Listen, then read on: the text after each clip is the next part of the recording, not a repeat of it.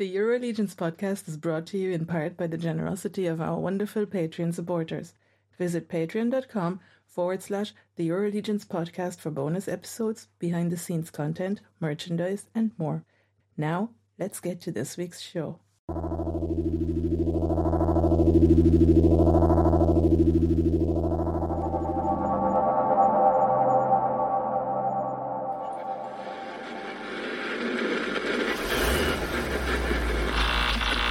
My wallet is sobbing. I can hear it. I can hear it in the hall now. It is breaking down, crying.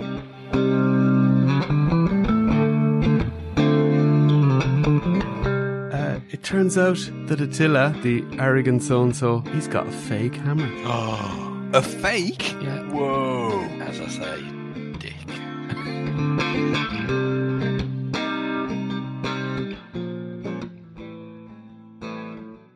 Hello there, and welcome to episode 23 of the EuroLegions podcast.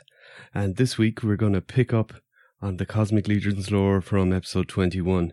So we had a slight interlude last week when we talked about the dwarves. A short interval. A short interlude, yeah, with our longest episode ever. That's true. And that voice you hear there is the very smooth Malcolm Kennedy, all the way from Birmingham, on Wi-Fi. Hello. You all right? Good, thanks. And we have on 4G from North Wales, looking to create more technical problems than usual. It's Richard Jones. Hi, gents. I just keep you on your game, John. Yeah. I don't want you having a too easy a life. Yeah, you know, I have a busy day tomorrow, so I don't know how I'm going to edit out all the gaps in your connection, but we'll get there. I'll be back in Bristol on the Wi-Fi next Wednesday evening, so you're okay next week. That sounds great. But yeah, it's so if you are listening to this on a Friday, you'll realize I had to pull an all-nighter on a Thursday to get this up. But you can thank Richard and my understanding family. So yeah, we had a lot of nice feedback last week about our dwarfs episode. We did. Yeah, I think the dwarf community within Legions was very happy to get a little bit more attention than normal. We had even, I'd say, we had a few new people commenting that hadn't normally seen, so that was nice. And Anthony obviously shared it far and wide. Guion was too busy on his stag do to do much, but I'm sure he will eventually. He'll be sobering up for another week after that. It sounds like it. He did send us a little message yesterday to tell us he was still alive, so that was comforting to know. And great for him. And he'll have recovered by the time his wedding is in January, I think he said, wasn't it? So yeah, we might have recovered from Legions Con, he'll have recovered from his stag, so sounds good.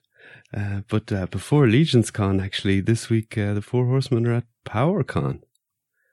They are. That's another one I'd like to go to if I ever had unlimited funds and unlimited air miles. That sounds like a pretty good con. Yeah, I have to admit I'm pretty jealous over that one. I would have talked to my wife about it, but as I'm disappearing to America for a week without her later this year, I thought better just keep quiet. Yeah, I think that if there's think that internally. Yeah, I think if there's only one you can go to as a Legions fan, Legions Con is still the one. But if you want to expand it to all toys, and, you know, I think people listen to this podcast for the last 22 and a bit episodes have probably realized that we're into, especially you boys are into wide and varied stuff still. So you definitely find other things to attract your attention at PowerCon, not just the Four Horsemen table. Yep, definitely. And Ohio, that looks like a nice place too. I don't know much about it, to be honest. No. I mean, the chances are it's going to be better than where I stayed in New Jersey last year. Well, if you're too cheap to stay in the official hotel, then, you know. Yeah, basically. What can we say? And yeah, connected to PowerCon, there was the PowerCon exclusive made by the Four Horsemen. Not a member of either of the Legions lines or Figura Obscura. A standalone PowerCon exclusive on his own called Demistrios, with the green exclusive glow in the dark, well, not glow in the dark, but green translucent Belphegor head and hands. Yes. Yep. So Mal has one on the way. I do. Quite excited. One or two? I think. Did you say you got two? I've got two because of the cost of shipping. Yeah, so that makes sense. Yeah. I'll probably for the immediate future it'll be displayed in box because I've still got that bit of me, as you know. So. Of course, yeah. And then when you need to fund the next PowerCon exclusive, you might have to sell it. We'll see then. Yeah, that's it. We'll see. But there was a little bit of controversy today, Wednesday, with Dimitrios. Some people caught him without his clothes or without his cape. Yes. And immediately ran to the Cabal to post about it rather than reaching out to who they bought it off. But maybe in this case that's okay. I don't know. I would much rather people just go, oh, I've not had it right, I'll contact Four Horsemen. That's the end of it. Just don't fill the Cabal. And then there was lots of other people posting they got it, and I saw some people post, did you get a cape? And he was like, oh, was he supposed to come with a cape? So I think there is a quotient of people that maybe don't pay that much attention to the reveals and maybe just buy on site, or just say, oh, that I like the look of that. And when he comes, they open the box, and what's in the box is what they think they get. And maybe they wouldn't have found out they missed a cape if they hadn't posted it on the group. But good, they should, because I think I'll read out Jeremy's post. So Jeremy addressed it then fairly quickly in the group after that. And I'll just read exactly what he posted so there's no confusion, and we can move on from it. He says, for those wondering why some of the Dimitrios figures have a cape in package and some don't, this is not a factory error. Here's what happened. Since these are con figures, they needed to be in hand for the event. The complex nature of the soft goods on Dimitrios took the factory a while to create, more than they expected it would, and we wanted to make sure these arrived on time for PowerCon. To do that, the factory told us that they could get half the run done and on a ship with the soft goods, but they would have to airmail us the other half of the capes and skirts. This issue was simply in the PowerCon's team enthusiasm to get these out. An honest mistake was made, and some of the capes and skirts were not inserted or were not mailed along with the figures. I hope this helps to explain the situation. If you get a Dimitrios that doesn't have the soft goods, you will want to contact PowerCon. And he says, please don't be a jerk. Only request these if yours doesn't have them, as there are only enough pieces to go with the figures that don't have the capes packed in. And to be fair, PowerCon themselves jumped on it very quickly. They sent did an too, email yeah. out to, I assume, the mailing list and apologising and saying, get in touch if you haven't got yours. So fair play to everyone involved. Yeah, it's just a bit unfortunate. I think, I guess PowerCon were probably trying to get a lot of these out before they maybe left for the con weekend, so they didn't have a big pile of stuff to do when they got back, and also it makes fans happy. And these things can happen. It's it's a lot of. Sometimes it's good to be the first mover and get ahead of things, and sometimes it's good to sit back and just take your time. But you never really know. I mean, obviously with this kind of stuff, it's these people are very busy. They have a huge show coming up, and it's probably one person doing the shipping, and that's very easy to happen, especially when it's just a little bit more complicated than popping the figure in the box this time. But it also shows you how complex maybe the soft goods are getting, that it's taking them a long time to produce them, even more than the figure, because the figure is just reuse of parts and paint apps. So, that's interesting.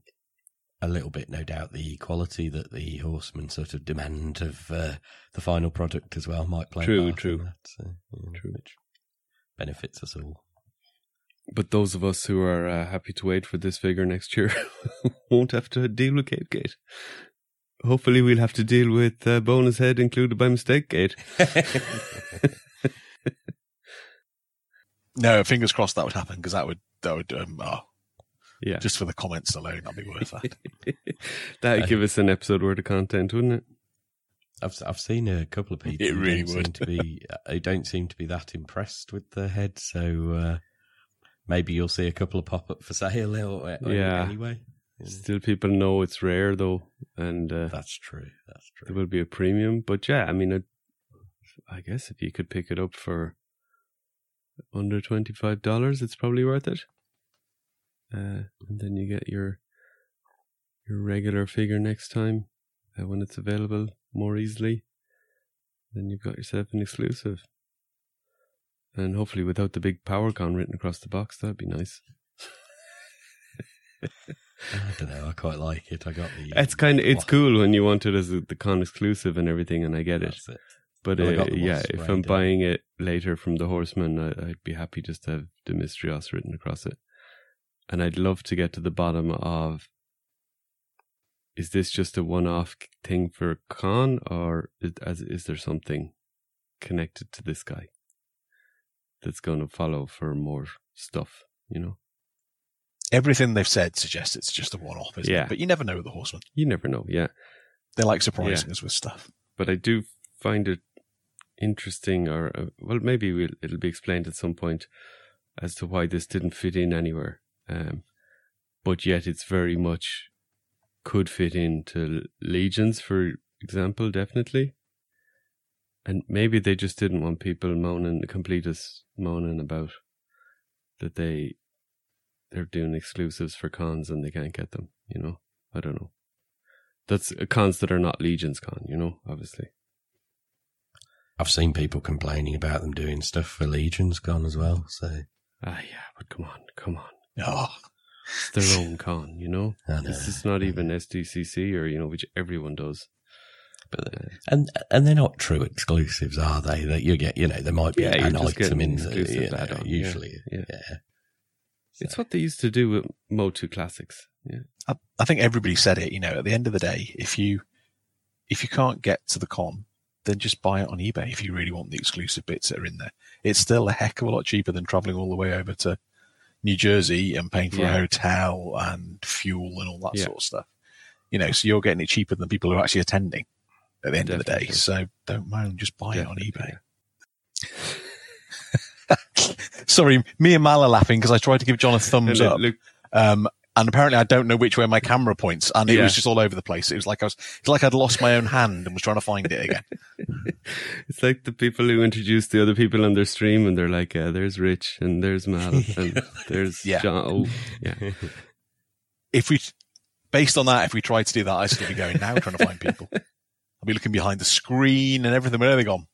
Who are they? What are they? So so then I did a little. One of my favorite types of maths is trying to find out how many days it is to somewhere by just subtracting dates, and it's actually very easy in your favorite tool, Excel, Rich. But oh yes, so just to figure out that it's 91 days to Legions Con, which is not very many. No, it's less than 100, and I still have stuff to sort out as well, so it's like basically 12 weeks, you know, and a couple of those are now the rest of the summer here, so they'll fly by. You know, you're on holidays this week, Rich, so you know, by the time you get back and get sorted again next week, and that'll be another week gone by, and then you'll be like, ooh, where am I? And I was sat on a beach this afternoon wearing a wetsuit and crash helmet because we've been kayaking in the ocean.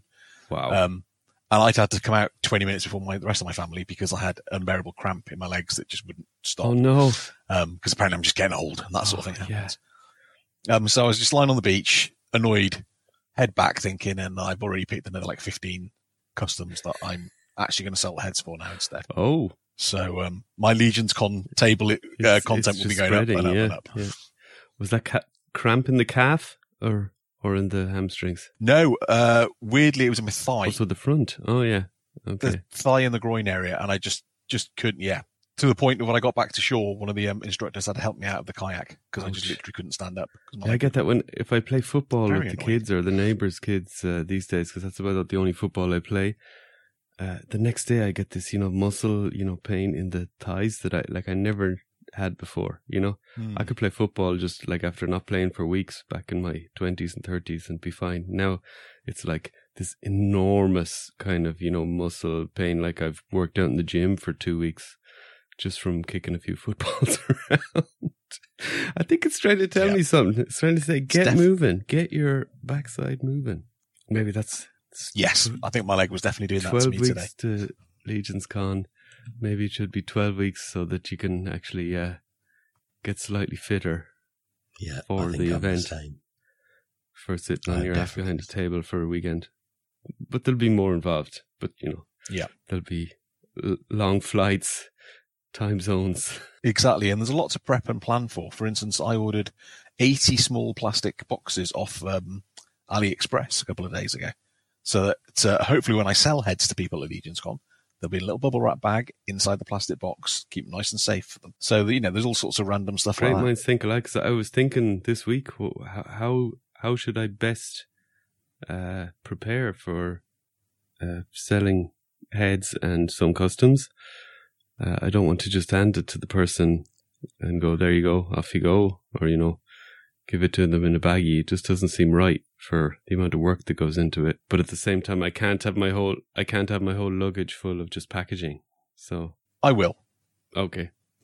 So if I'm smelling a lot at the end of 4 days of wearing the same clothes, then people know why. Because I thought, as I said before about with me, it's the giving, not the receiving. It's the giving to people. It's the packing. Myself and Mal will be there on Saturday evening going to the local TK Maxx to buy clothes for Rich. It's like, just put these on, put the other ones in the bin.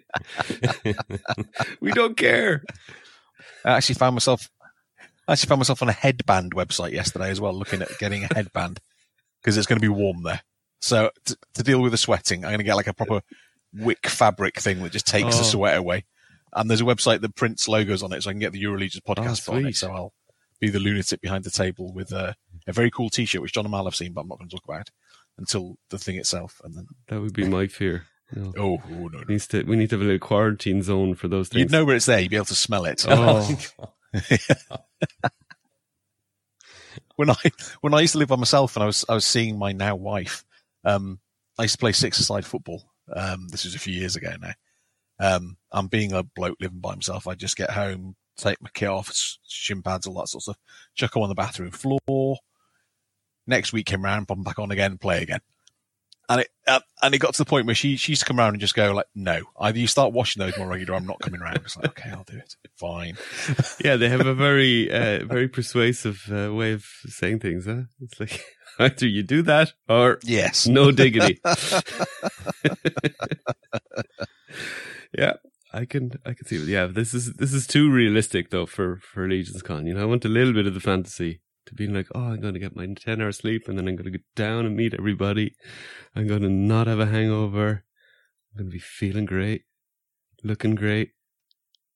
There's no way we're escaping hangovers. Well, I've already said to you guys, no, if I end up sharing a bed with you, I've already warned you, I'm a vicious person beater in my sleep, so you'll have the crap kicked out of you.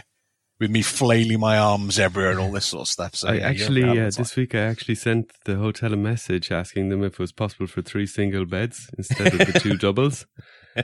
So we get the bad news hopefully soon, and then there'll be a big coin toss. We're going to set up a wheel live on Facebook. I think it's going to be me and Rich. I think it's going to be me and you, Mal, though, to be fair, because Rich has already said that he punches people in the head in bed, so he needs to have a good gap between him and everybody else. Yeah, I'm quite happy to share, but I said I will beat the crap out of one of you, whoever I'm sharing with. So you need to be. Oh, I may beat the crap out of you. So there's that. There's enough risk there, really, for me to just take a chance on Mal. To be honest. You just got my snoring, that's all. Oh, well, I've got to hear that anyway. So yeah, exactly. I put in the AirPods. Put the Your Legions podcast on full volume. Ringing them. Recommend it. especially after alcohol. Yeah. Well, the thing is, I'll just be passed out anyway, so it won't really matter. Yeah. That is the reason to drink, I suppose, assuming, I mean, there is some people, there's obviously some nice people listening to this that maybe don't drink or gave up drink for whatever reason. And obviously, I'm sorry you have to listen to that, but that's the reality for us. Steer clear of... You'll be fine, John, because you've established you're a lightweight. Yeah, fully established. I'll tell you what, we'll see how you are after your 10-hour plane trip and whatever. Oh, you'll be there a couple of days ahead of us. I will be doing well. He's going to be ahead of us. I need to text David Williams and tell him to really take you on a good session the first night there so that you're in an absolute mess by the time me and Mal turn up. There'll be pictures of me at intern for a day just to sleep on a chair in a corner. A complete waste of money, Yeah. Jeremy Gerard will be avoiding us all week. He'll be like, oh, Rich. Oh, you're on that podcast with Rich. Oh, no. Yeah, he made a disgrace of himself yesterday. If they do like the head sculpt thing again, they'll just be Rich face planted into it rather than painting it. Oh man, yeah, you're going to G-Con and you're going to get painting lessons from Cameron and Cherry probably, and you're going to watch Eric sculpting, and then you're going to make a disgrace of whatever cool thing they have to let you paint this year. But what I want you to do is paint it. Do not take the cool 3D print that they give you to paint and just pocket it and say, I'm going to flip that. You must paint it. I mean, until you suggested that, John, I wasn't going to do it. But now the word flip has been used. But no, I fully intend having to go at painting it. You got paint from Four Horsemen Studios on it, even if it's by your untalented hand. Yeah. It's better than leaving it without paint. Yeah. I think untalented's a bit harsh. Abysmally talented would be a more accurate description. Inexperienced painter. Right. David Williams is going to be there. He can just get him to paint it for him. Mate, just give them both to David, yeah. And you can. Yeah, I'll do a terrible job. Do art direction for him. I'll do an absolutely terrible job of mine, and then as he goes to take the photograph, I'll just swap them over. I'll make sure I'm sat next to him, and he'll have this god-awful look like it's painted by a 3-year-old in front of him, and I'll have this masterpiece and just go, yep, look at me, nailed it. So what you do is you get say you have an hour to paint them, you say, right, David, do yours as good as you can in half an hour. I'll make a slop of mine, and then you can spend the last half an hour fixing mine. Yeah. To be fair, with the time you get to paint it, it is a lot. I'd suggest lots of dry brushing. That's the way to go. Yeah, get a base coat down, dry it with a hairdryer, and dry brush the daylights out of it. And just ask David for advice on the colours. And you're sorted. No pressure, David. All right with the colours. Whoa, colours. I can pick colours. I can't paint, but I can pick colours. Ask him what order to put them on then. Yeah, that's more likely. Yeah. Dark to light, Rich. Yeah. It's not hard. Put them on with my finger. Not hard. Use Dark a brush. to light, Rich. Not hard. Dark to light. Okay, yeah, remember that. Anyway, in sorry, you derailed us slightly there. Perfect. In a slight, I would say, related to Legion's Con, why I wanted to bring it up is I painted some heads this week. I really got going because Anthony had talked last week about he was in a bit of a rut in regards to doing customs. And yeah, I'd kind of veered off a bit in the painting. I mean, I was very busy and happily engaged in this podcast and chatting to you guys and, buying stuff and popping and swapping a bit and getting my new cosmics. But I had a lot of stuff I had primed a month or two ago that I meant to paint, and I was like, oh, I'm really looking forward to paint, and I just didn't get the inspiration for it, or because I always find, okay, once you've primed something, to really get it kind of going off the ground, you probably need a good hour or two where nobody disturbs you, get the colours on it, and then at that point I find I can pop in for half an hour with my wet palette. I can do a few details, and then I can pop off and do a few things that I need to do and maybe come back to it the next morning or the next evening or whenever I have time. But I find that first hour or two, you need that block to kind of get the colours built up and to kind of get it looking halfway good. And I just didn't have the inspiration to that. But I made myself do it this week. I did my Cosmic Custom 2 weeks ago. Repaint of the Century, basically, to match a head that I'd painted a month or two ago.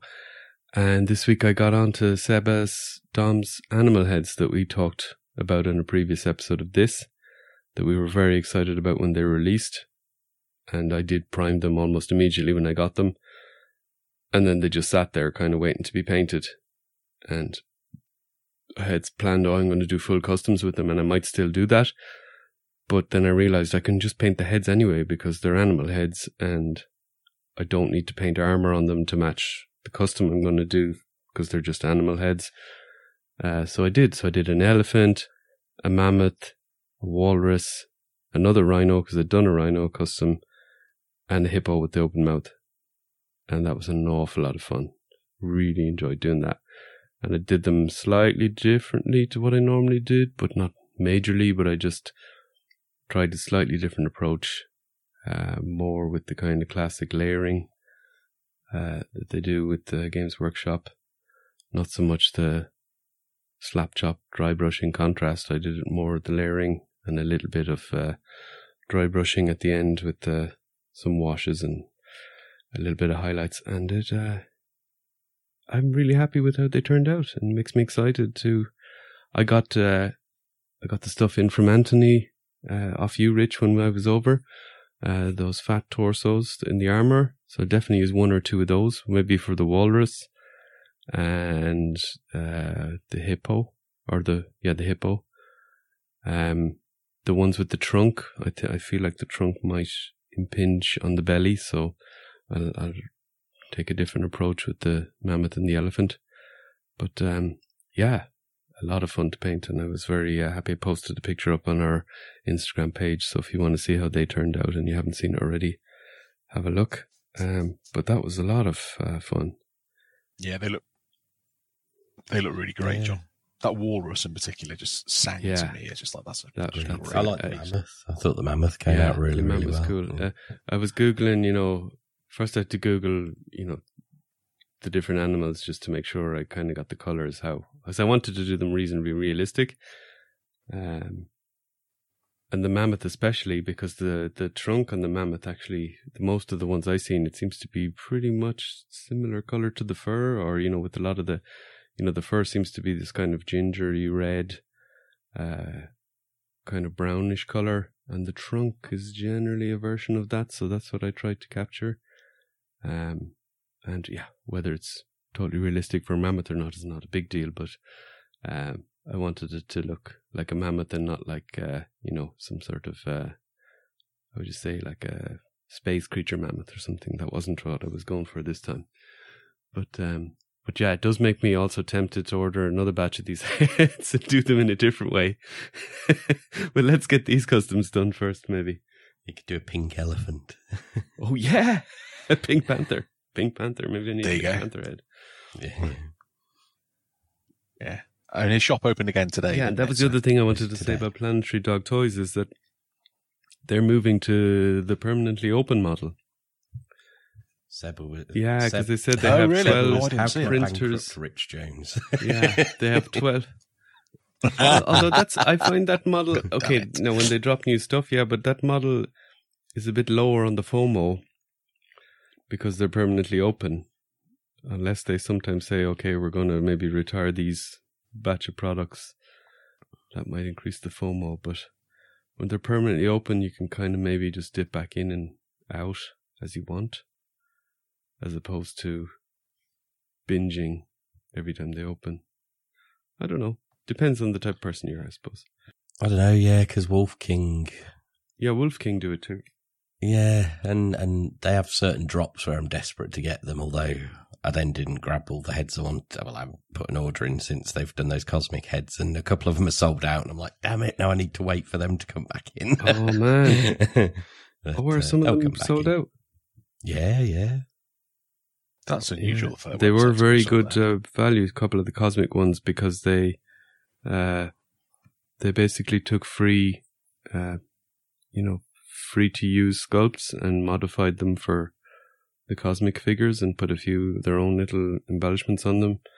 But they're selling them then $5 to $10 as opposed to the 16 to say 15 to 20 that would be normally, because they don't have to pay an artist. So yeah, they were quite attractive. Yeah. There's some really nice sculpts too. I mean, I know it's just ones they grabbed free, but the one that Len's wife painted up that he sent through to me, that's one of the free ones. Awesome, it's a lovely sculpt, really nice. Yeah, so I did a little Wolf King order as well. So I ordered a couple of those kind of skeleton cosmic head sculpts they had. They're called the Harvesters of Galactic Hunger.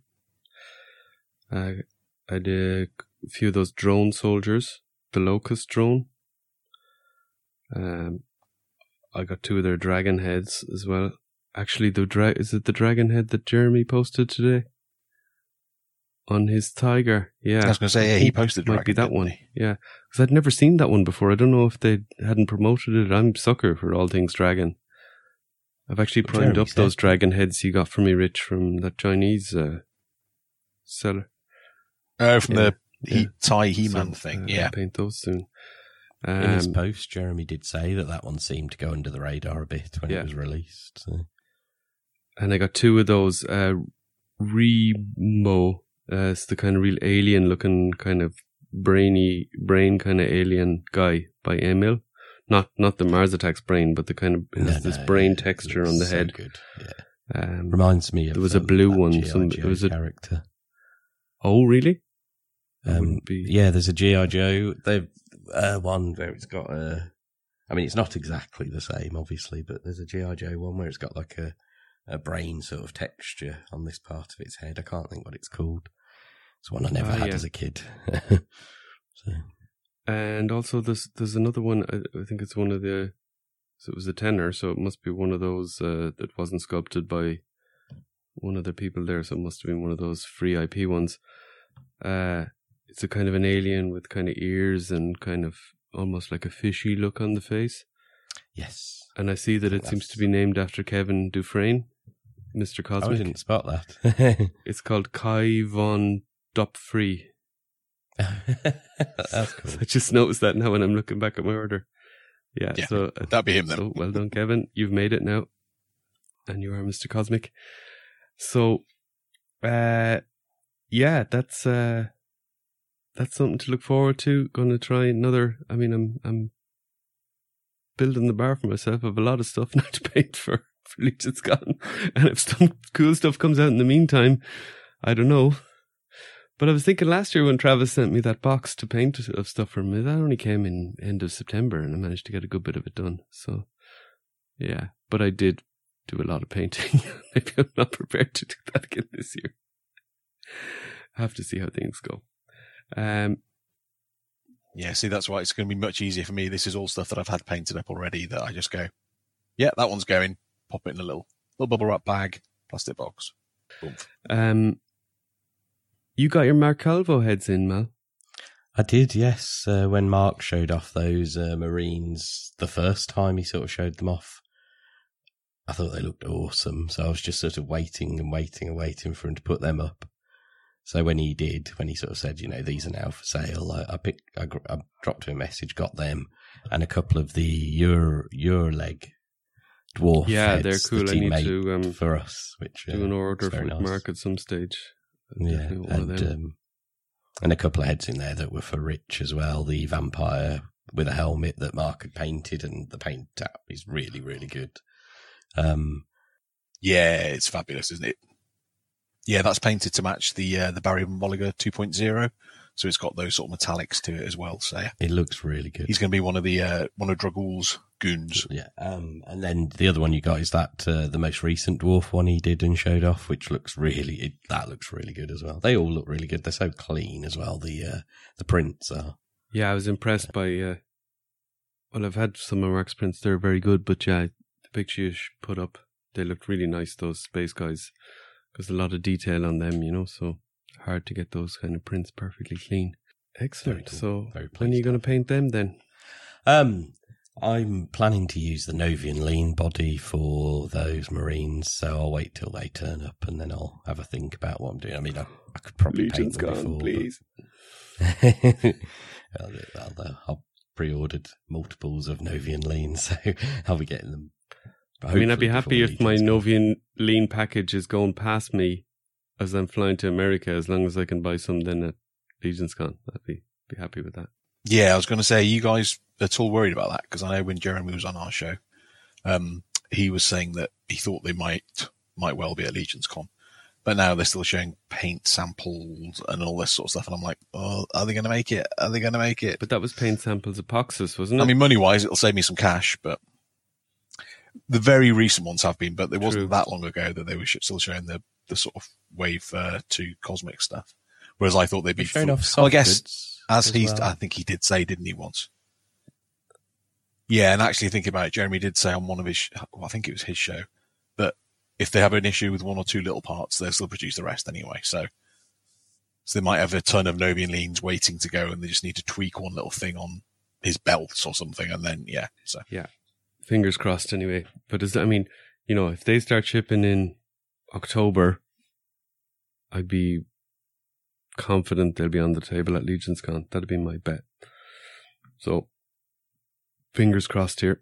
It's I think it's possible, because what did they say now? Cosmic Wave 1 is shipped, and this is the next one out of the factory. So if the factory is up and running and going, I mean, they should be motoring on this now. Probably motoring on the Legions Con exclusives as well, I suppose.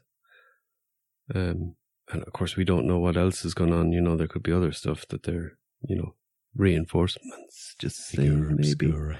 Yeah, reinforcements, Figura Obscura. Yeah. Monkey King Part 2. The rest of the crew is in there somewhere. Yeah, I think Halloween. we'll I mean, see it okay, before they Legions said Con. they're not going to. They said they're not going to maybe necessarily stick to these kind of Halloween type whatever dates, but I still think, yeah, Halloween's a good time for a Figura Obscura. So It's ripe, isn't it? There's so many things that fit into that world of figures that from Halloween, and so there's a possibility, but it doesn't have to be. I mean, it doesn't have to be linked to any sort of holiday at all, does it? It's just when they want to release it. So, yeah. And we also saw Mark Calvo with the new dwarf sculpt. That was very cool. The new dwarf that Mark did. Oh yes, that was that was a really good one. That was definitely. he was talking about it being a sort of stone dwarf or something like that. I didn't see the original pictures, but he mentioned Okay. it was a stone Didn't dwarf. see that. So I thought that he was actually thinking about it for Cosmic, and I think it could definitely work as a Cosmic Dwarf, but he certainly was doing it on a Mythic build, so be interesting to see how that one turns out. But I think one of the best dwarf heads I've seen in the third-party realm, so very much looking forward to seeing how that guy turns out.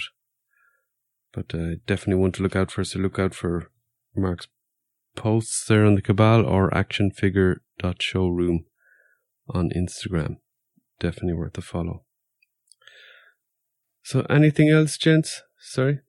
I've just noticed, actually, well, I was just looking up at my screen, and there is, I think it's a StreamYard thing, there's a duck in the top left. And I ordered a duck night head earlier this week. Obviously, from Dusk Till Dawn Studio. It's, I think it's one of their own things. Is it called Serpato or duck? something like that? Yeah. So, you know me and my love of critters and that sort of stuff. So it's a duck night, and it's painted as well. Paris, his daughter, I think it's Anna, does some painting, so it's painted as well. So that'd be pretty cool. And I also ordered their rabbit night head, who's called the Crop Destroyer. And she's painted it in this amazingly cute, like proper cute bunny sort of look. So they're both going in my Vermin Gang faction. Vermin, okay. I also got a painted piece from there as well, for another one of my Scumbags of the Galaxy. So it was a my head and favourite torso faction, I combination think you I have. bought from them as well. Yeah. That's going to fit in really well. I might there, have I to think. pick your brain for another sort of name for a faction, and because I'm realizing that I'm developing a bunch of ideas for what's essentially going to be my little space pirate crew, and more ideas for them than anything else. So I might have to pick your brain for something else, some other cool name. Yeah, always happy to help. My Templars of Doom plan for my Space Templars has changed, though. That's as good a name as that was. There's now a different name. Can you read it? No. Yeah, they are the Bringers of Serenity. No, sorry, the Bringers of Purity. My apologies. Templars of Doom, Bringers of... Okay. That's obviously looking at it from a different perspective then. Yeah, so it is. It's very much a doom and gloom. They're like the Spanish Inquisition sort of thing. They don't take prisoners. That's just soulless. It's, very much that sort of feel to them now. Okay. And I also, from Dust Till Dawn Studios, I got about 4 or 5 torsos as well. Damn them, because they had 20% off sale. Yeah. So there was a couple of torsos that I'd needed for a while. Needed is a strong word. I've wanted for a while. So I picked those up. Desired those torsos, yes. Yes. I've been looking at them with envy for some time. Cool. So, who's going to paint them for you? That's the next question, huh? Oh, I don't know. If you're volunteering to paint some stuff, John, then that's absolutely fine. We can discuss offline. 2 of my Bringers of Purity coming. Oh, are they? Okay, cool. Look forward. Yeah. Look forward to. Yeah, see, I think that's another reason why I got my finger out with the painting, because I knew I had to do some painting for you, so I need to get my eye back in, because I think I'm more motivated when I'm doing it for a purpose, rather than this kind of, I'm doing it for Legions Con. It's a little bit vague at the moment. So let's see how it goes. I mean, doing some for myself as well, but that there's no rush on them as such, That's the problem with that. Shall we move on then to what maybe everyone tuned in this episode to listen to? I should put timestamps. Skip all the crap to X minutes to 40 odd minutes if you want to actually hear the main topic. But honestly, why would you want to hear that? You're just here to hear us. Surely. Anyway, let's... They're all here for Mal's voice this week. It's like, here's the cosmic guy, the smooth cosmic talker. Yeah, he's going even more smooth. Anyway, let's just take a little quick pause, and then we can move into Lore of Cosmic Legions Part 2, following on from episode 21, which was Part 1.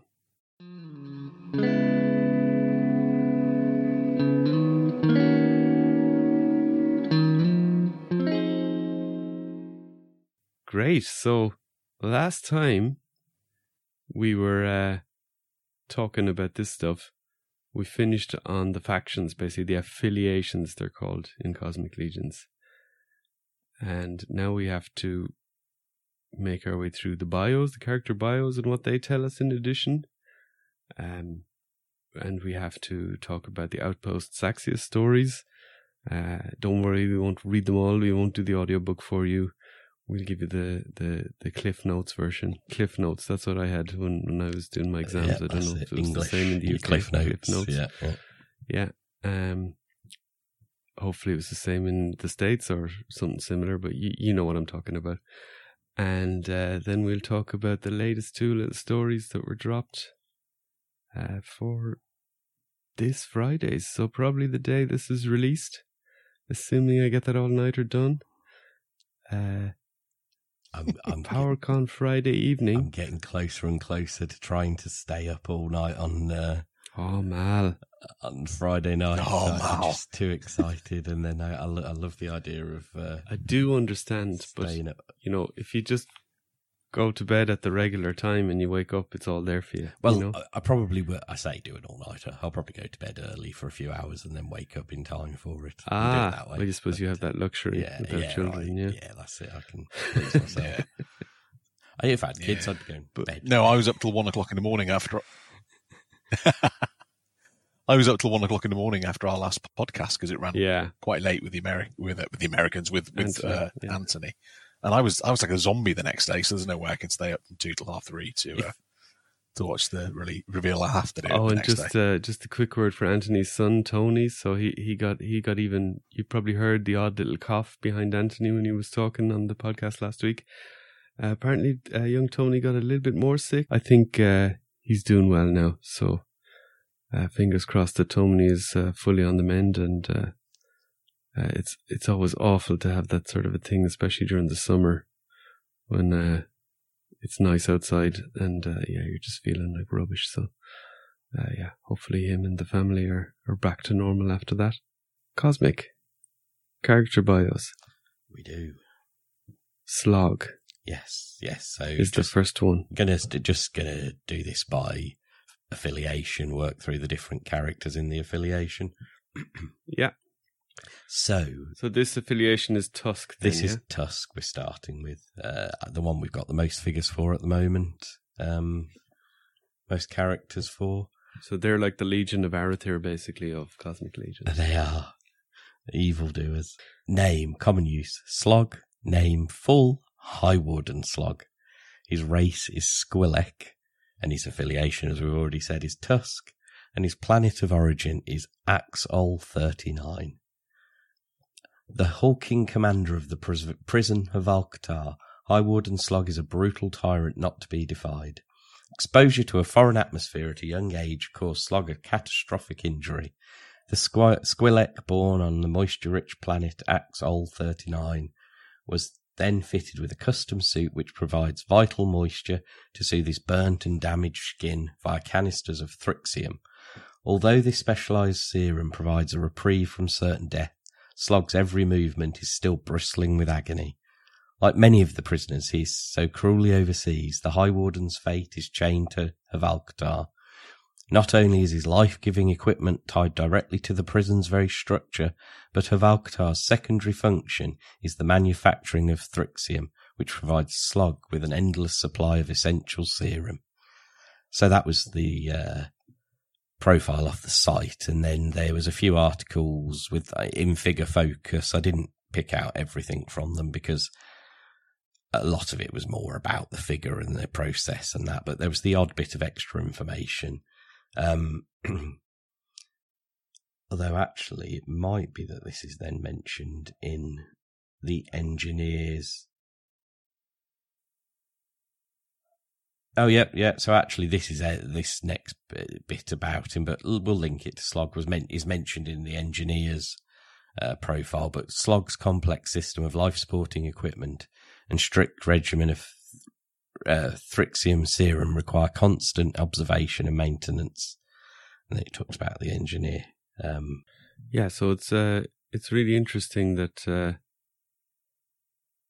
they're on this planet, this prison planet, and I think we talked about this before, but it's also the purpose of it being there is basically to manufacture this stuff, and the guy that's overseeing the whole manufacture, his whole motivation is, well, this stuff keeps me alive, so, I got to make sure that I'm running a very efficient and strict ship here.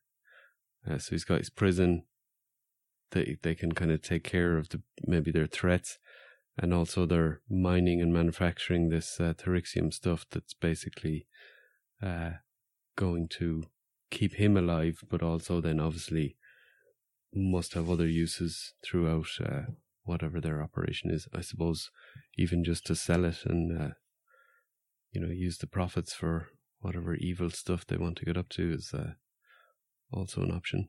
And as it says, he's as much a prisoner there as the actual prisoners. Yeah. So well, true, yeah. So explains him being such they a kind of have a creature. They kind of have a they have someone with motivation there to look after the prison. That's what you want as a, if you're the evil person over this affiliation, then you're happy to have this guy here doing your business there, because you know that he won't let you down, because he has too many ties to the place and too many reasons to do his job properly that he's not going to rebel against you, you know. It's kind of the perfect setup for that. Definitely. Sorry, Mal, I'd left myself on mute. Yes, I was going to say, I have a question about Slog, actually. It says he was injured at a very early age, and it's only Thrixum that's keeping him alive, and Zee recreated it. So does that mean he's actually still relatively young and his species matures really quickly, and Thrixum is a new discovery? Or does it mean that actually it's quite an old discovery and Zirian is actually really a lot older than she appears to be in the figure form? Ooh. Ah, That's an interesting. Yeah. My kind of tangential point to that is, are all Squilex kind of, you know, big and hulking and disgusting like Slog, or is it because of his disease that he's that way, or, you know, his you know, could you get your small little weird looking alien dudes as Squilex? They're just ones that maybe haven't experienced this, or do they, you know, is there a variety of different types, you know, like there are, you know, whatever, you know, monkeys or whatever. If we're going to start talking about Little Slog, we might end up going into episode 1 of going to kill me, so needs to be careful with that. Fair. Shall we move on to the Sentry then? Yeah. So Sentry has been a very popular figure. It's very cool. It's just the basis of a lot of figures so far, isn't it? Is that body, slight tweaks for some of them. So common use, Tusk Sentry. Full name, Tusk Sentry. Race varied. So they can be anything. They could be human. Oh, wow. They could be various. There's a lot of people, I think, fixated on the idea that they're all that separate head that came with the figure. Actually, that's just one of the creatures that's in the suit, essentially. Or the other way people have looked at it is, of course, is one's a bit more robotic, and then if you stick the head on, you've got the more humanoid. Kind of like the Space Marine thing almost. Yes. Planet of origin varied, and affiliation, as we said, Tusk. So the enormous gates of a Valkatar inspire a sense of foreboding and dread in those who have the misfortune to gaze upon its rusted face. Perched atop its various walls and hiding within its armoured shadows are the soldiers known as Tusk Sentries. Armed with long-range rifles and possessing the lethal close-quarters combat skills necessary to stop any soul unlucky enough to make it through the gunfire, these sentries are not to be crossed. So, badass. First thing I'd say is it's cool that a Legion builder has a bio. Yes, and it's a bit shorter than some, but it's pretty badass, isn't it? Yeah. You know you're getting a big-ass rifle. Yeah, you wouldn't want to mess with these guys, would you? No, definitely not. But I am definitely interested to see down the line the different species. I mean, obviously we got the bonus heads with this guy, which is or not the bonus heads, but they almost unlocked a head during the pre-order. When it went up for pre-order, this head wasn't revealed. And then, as the pre-order did so well, they said, right, we're throwing in ahead with this guy and also the science officer and the engineer. So it's a kind of real alien-looking head. Black with kind of 3 eyes in this kind of fiery orangey yellow. Very cool-looking head. And I know they'd never do it, but I would love to see the Horsemen do, as they got long-range sniper rifles, bullet effects. Oh, so like they do in the Mezcos, like a little hole in or a thing. I mean, they won't do it. I think that's too bloody for them. But that no, but they might do the fire. You know, the bullet coming out of the gun effect. You know, this kind of flame kind of fire. That would be cool enough. I'd take that. Which I like these rifles. I have a few of them, or I have at least one of the long range rifles that I want to paint. Because they come in a flat metallic colour, which is grand because it's a Legion builder, but I want to paint one up. So I did prime one.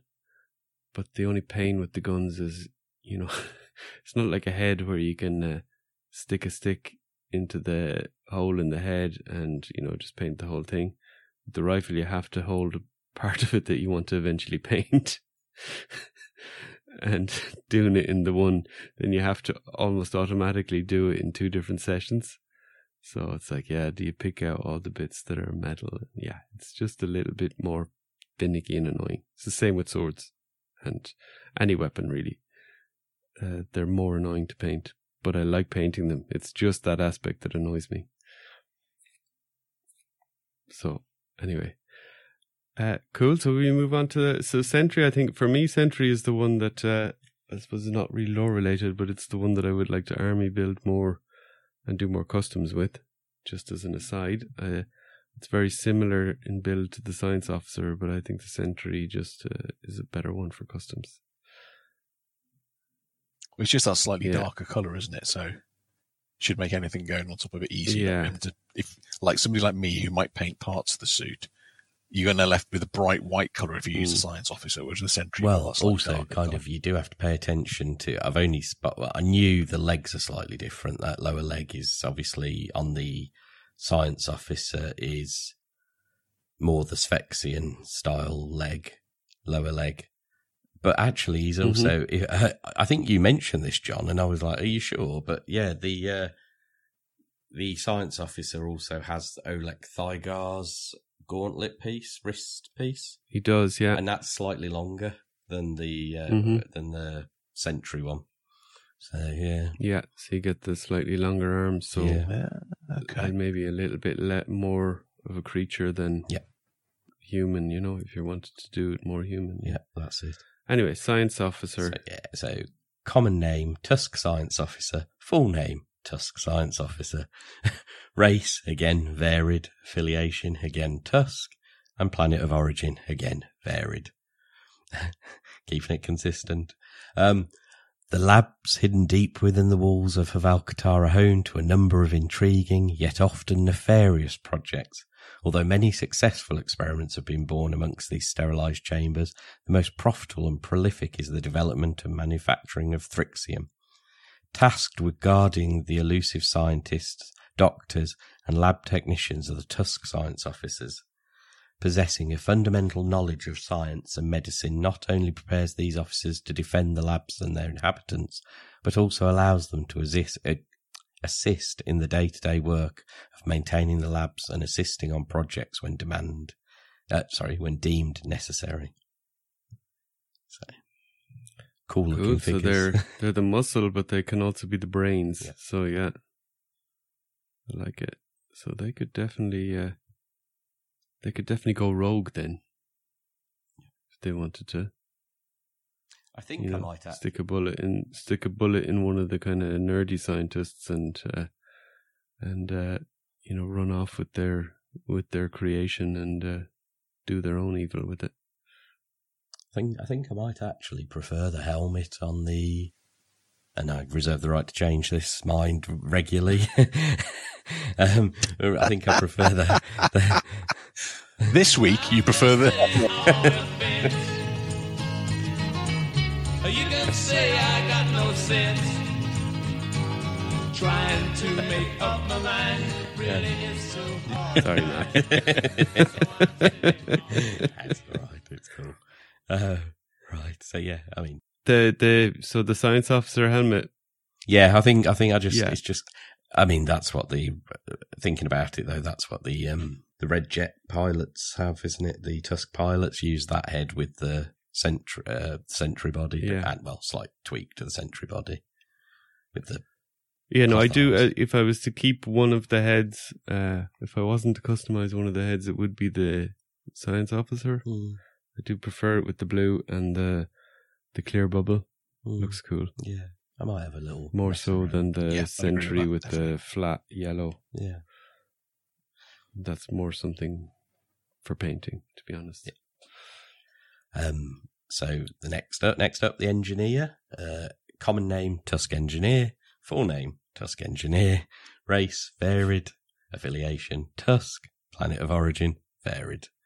So, whilst Tusk Engineers can often be found seeing to the needs of Havalkatar's inner workings, more importantly, they are members of a menagerie of individuals attending to High Warden Slog. Slog's complex system of life-supporting equipment and strict regimen of Thrixium serum require constant observation and maintenance, and the engineers faithfully serve in this capacity. Additionally, these engineering specialists are proficient in close-quarters combat, so they can step in as personal guards should the need ever arise for them to defend the High Warden of Havalktar. So there is bitches. I was going to say, hopefully they're more effective than all personal guards of all the big baddies in Star Wars, because they were just dispatched left, right, and centre, weren't they? We got really cool red outfits. Gone. I was about to say reminiscent of the Crimson Guard. Okay. Yeah. Yeah.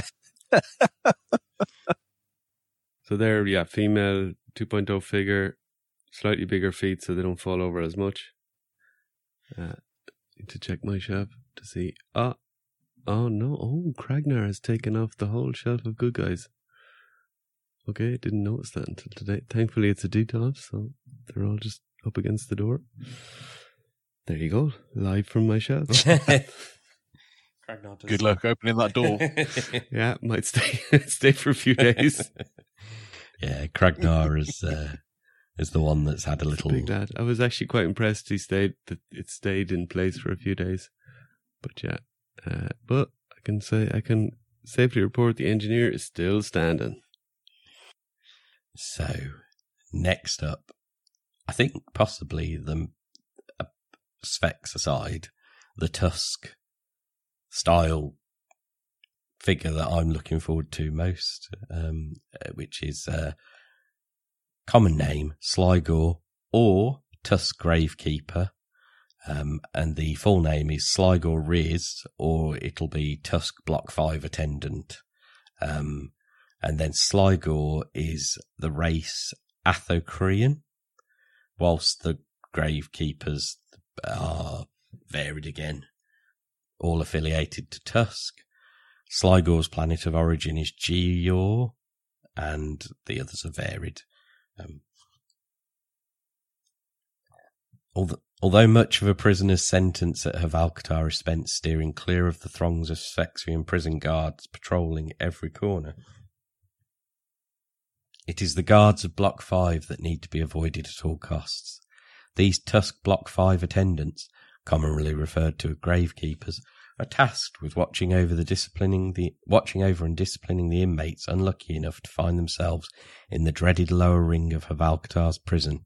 They are led by the brutal commander, Sligor Riz. As I say, I think these are the ones I'm most looking forward to. I like the shields and the batons and the different builds. And Sligor's it's true. It's very cool. Yeah. Yeah, I think I only ordered one of these so far, so I might have to correct that. But they are a deluxe price, so I ordered. They're the pricey ones. I ordered. Which I think back at the time when it was Wave 2, wasn't this Wave 2? Yeah. Shortly after Wave 1. Now that I have Wave 1 in hand and they're so good, now I'm thinking I need more of these. I actually ordered 5 or 6 of them from the Four Horsemen at the time because of having all the different builds. Wow, yeah. you were smart. Yeah, so I ordered one. I think I ordered an extra one with my all-in. Going to regret that when it comes round. For shipping, yeah. Lesson learned on that one. You know, and then my other order from this wave was just a bunch of them. So cool. From that wave, I should say. Yeah, so they are cool. I love that you get kind of a number of different characters in it, but you also get a kind of a guy, Sligor Riz, that is the kind of commander of them. Yes. So it lends itself perfectly to setting them up as a crew. That's it. Which is what you're going to do, Matt. It does. That was a really good idea. I didn't pay enough attention for it to be a good idea in terms of my buying, but maybe future John is going to rectify that. This is where the Horsemen have got me, though. I never, ever, ever once in Mythics felt the need to buy multiples of a character to have, 5 or 6. So army build, although it's not as bad as that. It's not quite as bad as army building. I'm not quite like that, but there's already the Sphexians and them in, it's, oh dear. It's going to slippery slope. It sure is. Mhm. Yeah. So just to confirm to the listeners, Malcolm will be selling his entire Mythic Legions collection at LegionsCon. So he can invest in Cosmic. I'll be honest, there's been a few moments I'm like, is this where I start parting ways with some mythics? But then I'm like, with what's coming, and you see the new stuff, and it's incredible, isn't it? And I couldn't not get it, and I still love my barbarians and things like that. So Yeah. Ooh. And plus, the parts are compatible across the Cosmic, so Exactly. So it's always worth holding on to them. So right, And did you see? Sorry, little tangent there. Did you see Toy Bros review of Operative 83? And Jorund Runeshaper, his armor matches. yes, if only I had a Jorund. Yeah, of course. It's not a great one to pop and swap with, but that was a cool kind of little coincidence. Yeah. So, Or Cosmic was Dwarf, it? or was it? Yeah, Jorund Maybe they're Runeshaper sneakily- re-release confirmed. Jeremy in shouting a at slightly the different radio blue now. again, just to drive you mental. Right. So Anyway, the next. The Red Jets, come the on, Red Jets. This seemed to be a very popular one when it was shown Oh, yeah. off for a lot of people. black and red, baby. Yeah. Common use Red Jets. Common name Red Jets. Full name Tusk Pilot. Race various. Affiliation Tusk. Planet of origin various. Tusk pilots are near the top of the hierarchy of soldiers employed by the Traders' Union of the Five Circles of Cosmerium. This level of recognition tends to foster arrogance amidst the ranks of these pilots, yet their sense of self-importance is well deserved, given the skill and dedication required to climb to this lofty rank within the organisation. For all the privileges and status that Tusk pilots are afforded, their position is a perilous one. There is no margin for errors for Tusk pilots, for even the smallest mistake can mean a one-way ticket from the cockpit of a starship to the fighting rings of a penal institution. So they're Iceman from Top Gun, basically. Yeah, pretty much. And Yeah, I'd like to see this in Top Gun 3. I'd like to see Tom Cruise get sent to a penal fighting colony. In real life or in Top Gun 3? In Top Gun 3.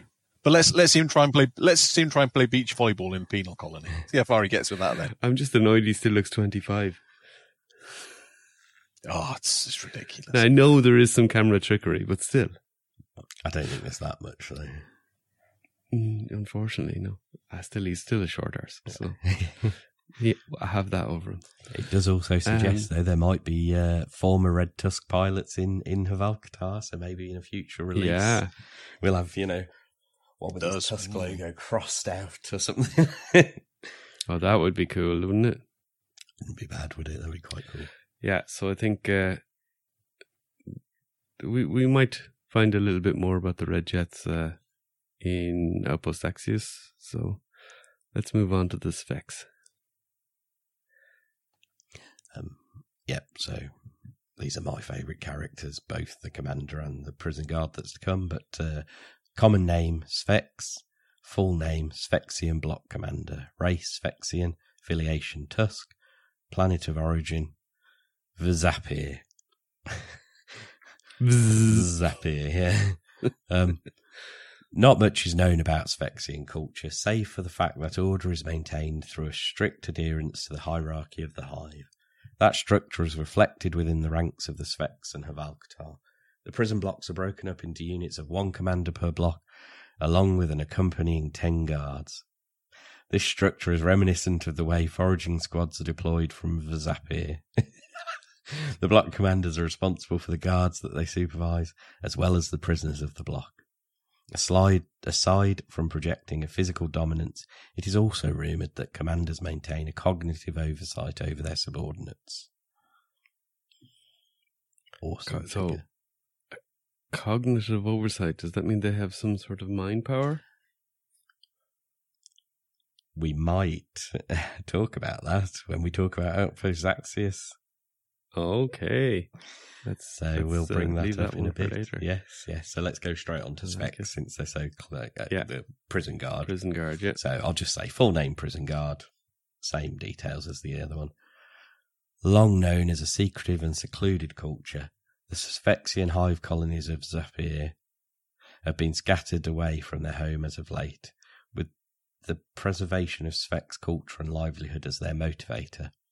The Sphexian prison guards of Valkatar are brutally efficient and an organised force. Rapid population growth is increasingly draining Zapir's resource. Sphexian foragers have been sent out to the far reaches of the 5 rings of Cosmerium in search of supplies and sustenance for Zapir. Others, like the guards of Valkatar, take up work as a way of accumulating wealth to be shared with their people. So, quite a sad story there. They're not really bad guys. Yeah. They're just hanging out with the bad No. guys for their own purposes. They're basically there for the money, aren't they? Yeah, which, we've all done jobs for terrible tyrants just to make it earn a living. More so than others, but yeah. Yeah. I mean, I did once work for a company owned by Richard Branson, so if that counts. And I have worked for various banks in my life, so that definitely counts. All of them. None of them better than the other, unfortunately. Just in general, by default, as it's a bank. From a position of a little bit of distance from that, I can understand that it's not the best for the world. Anyway. Yes. So then we get on to a character who isn't really lore, but we'll talk about him anyway. Well, assuming that the Motu tributes in Cosmic are the same as the Motu tributes in Mythic, then he's not part of real lore, but he's a very cool looking character. That's common name Scourge, full name Scourge, race Duoderm, affiliation Tusk, planet of origin Quavum. Scourge is a brutish thug whose only marketable skills are his incredible strength and nearly impenetrable scaly hide. This Duoderm tracker has made a career out of hunting down fugitives and returning them bruised and battered to those who have placed a price on their heads. Although not a full-time employee of the Traders' Union of the 5 Circles of Cosmerium, Scourge gets most of his work from that organisation. This includes a recent bounty on a Bleeders Guild spy who uncovered something he shouldn't have. Chasing the spy to a nearby transportation outpost, Scourge waits for his quarry to exit the safety of that facility. One swipe of his massive tail and the chase will be over, and he will be on his way to collect his fee for another capture. So I think that's cool bio. As we know, the Motu tributes maybe aren't main part of the story, but I think we learn here about the race Duoderm, so there could be others that are maybe more part of the story. And we also learn that he's a bit of a bounty hunter type. So I think that's pretty cool. And that he's more the bounty hunter that isn't in the Leaders Guild. So they don't have the exclusivity on the bounty hunters. Well, and interestingly, chasing one of the Bleeders Guild, so True. how is that True. member of the Bleeders Guild? What's he done to Tusk that they've sent him after him? Yeah, true. Although we may never know that. So We may never know that. No, that might just be, I just say, a little bit of plot. I'm not sure he's subtle enough to be part of the Bleeders Guild either, is he? He's just brute force and ignorance. It's just like, Impenetrable skin and a massive tail. Boof, Yeah. I still imagine when we see Scourge version 2 at some point in the future, he'll be wearing the head of that Outpost Axios guy who upset him. He'll just be wearing that as like a pendant round his neck, going, yeah, he's ripped his head off. that'd be quite a cool idea. Yeah, we could get him a little pendant of skulls, even maybe from Mythic. So that closes us out on Tusk then. Yep, that is all the Tusk members we have been released, told about so far. Next group are those the Grave Ring, who are the prisoners of Alcatraz in that specific prison block. Starting with our main character, well, who seems like he's out. We don't know 100% for sure. We got two figures of him. He seems like a main character, doesn't he? So, common name, Thygar. Full name, Olek Thygar. Race, Abelex. Affiliation, Grave Ring. Planet of origin, Pytheria? We'll go with Pytheria. You can tell I didn't think to pronounce these out loud when I was reading earlier. No, there's no point. Yeah. Waking up dazed and distressed in an unfamiliar darkness, Olek Thygar is unknowingly at the threshold of a life forever changed. After being beaten and dragged along a jagged floor by faceless armoured soldiers, Thygar finds himself restrained and staring up at the gates of the infamous prison known as Hvalkatar, with his former life stolen from him, as it had been once before. The normally calm and centred Thygar finds himself suppressing a rage that he has fought a lifetime to contain. Succumbing to this rage could lead to his ultimate demise, or be the key to his very survival. So, wow. A lot of... And then we go straight into Thygar, the prison. Yeah. The prisoner. So, in the prison of we can just go. Yeah. In the prison of Alcatraz, the offences of violent outbursts, open defiance and attempted escape are all grounds for the cell transfer to the Grave Ring. Multiple instances of all three of these offences have earned Olek Thygar a spot in the dreaded block of cells. Uninitiated and unpractised, Thygar's early days in the fighting arena have been clumsy and perilous, but as a quick study with a vengeful instinct, his newfound skill combined with a ceaseless tenacity have placed Thygar as a rising star in the ring.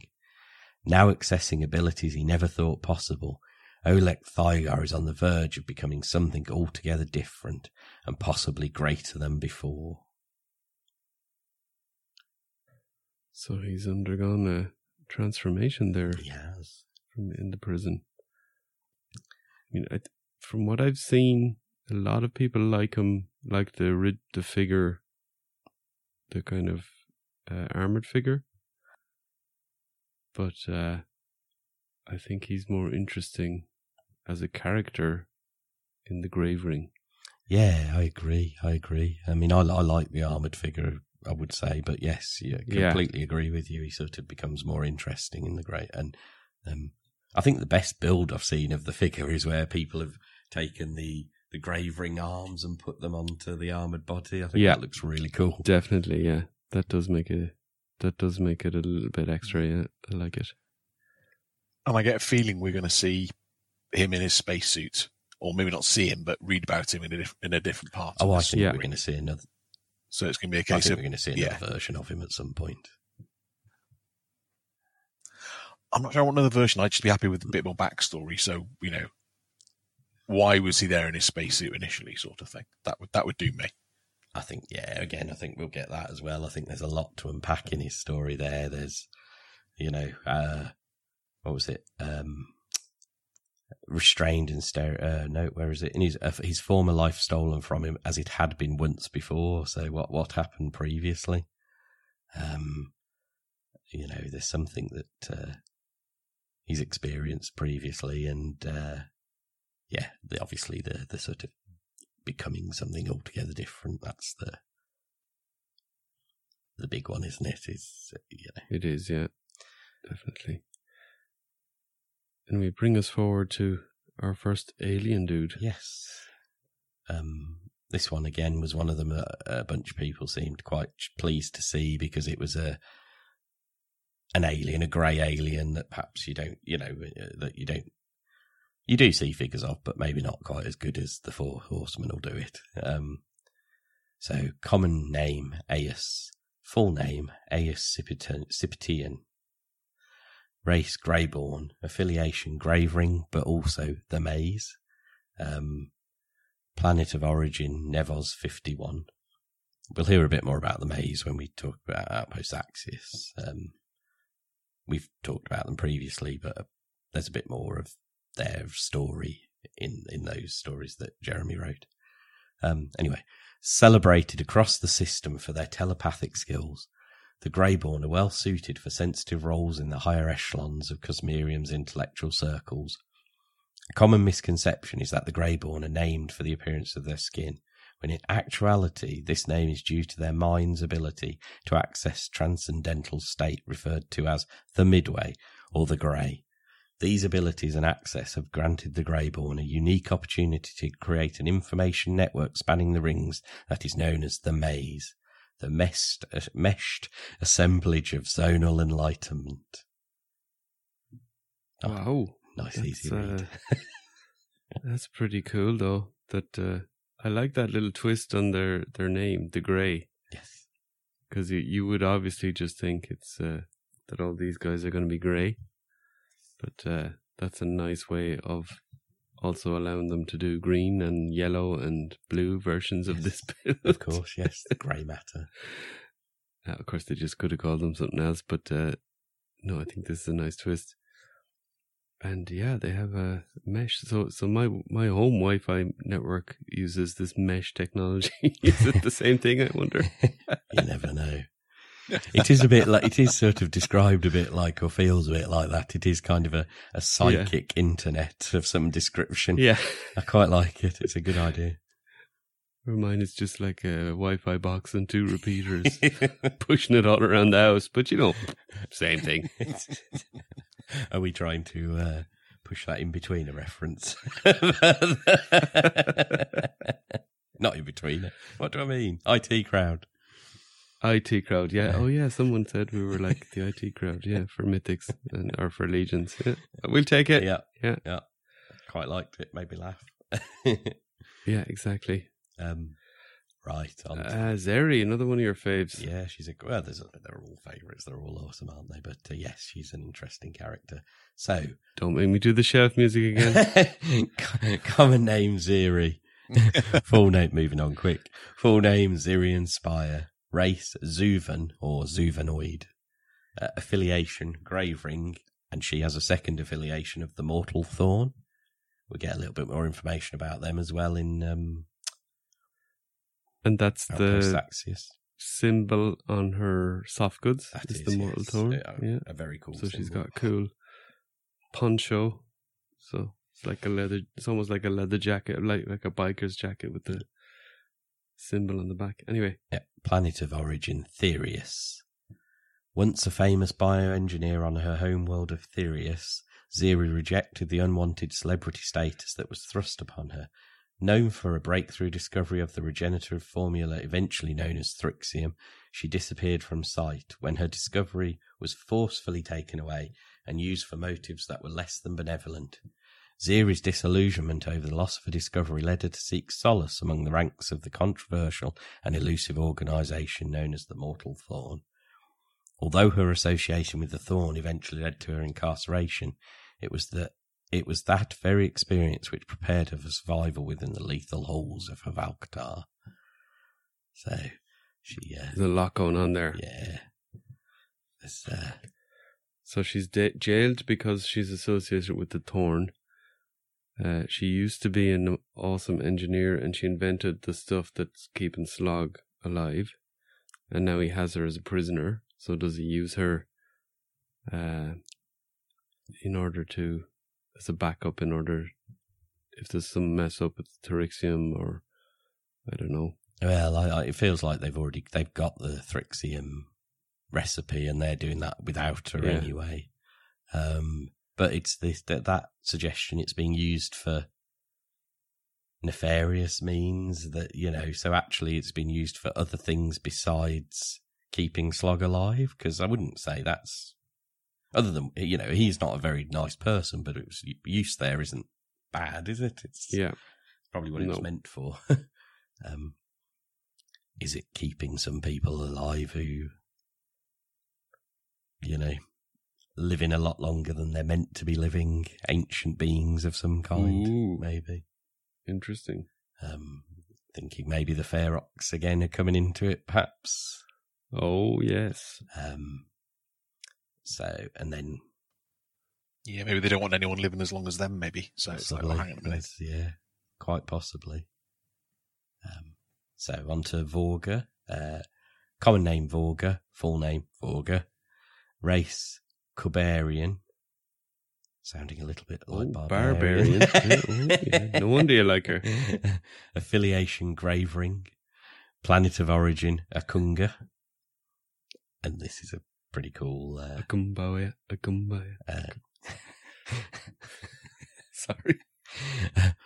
Blood-soaked and deadly, the lowermost ring of the prison cells in Havalkatar is not so affectionately known as the Grave Ring. This dreaded block of cells is known for housing the roughest and most disruptive inmates in the prison.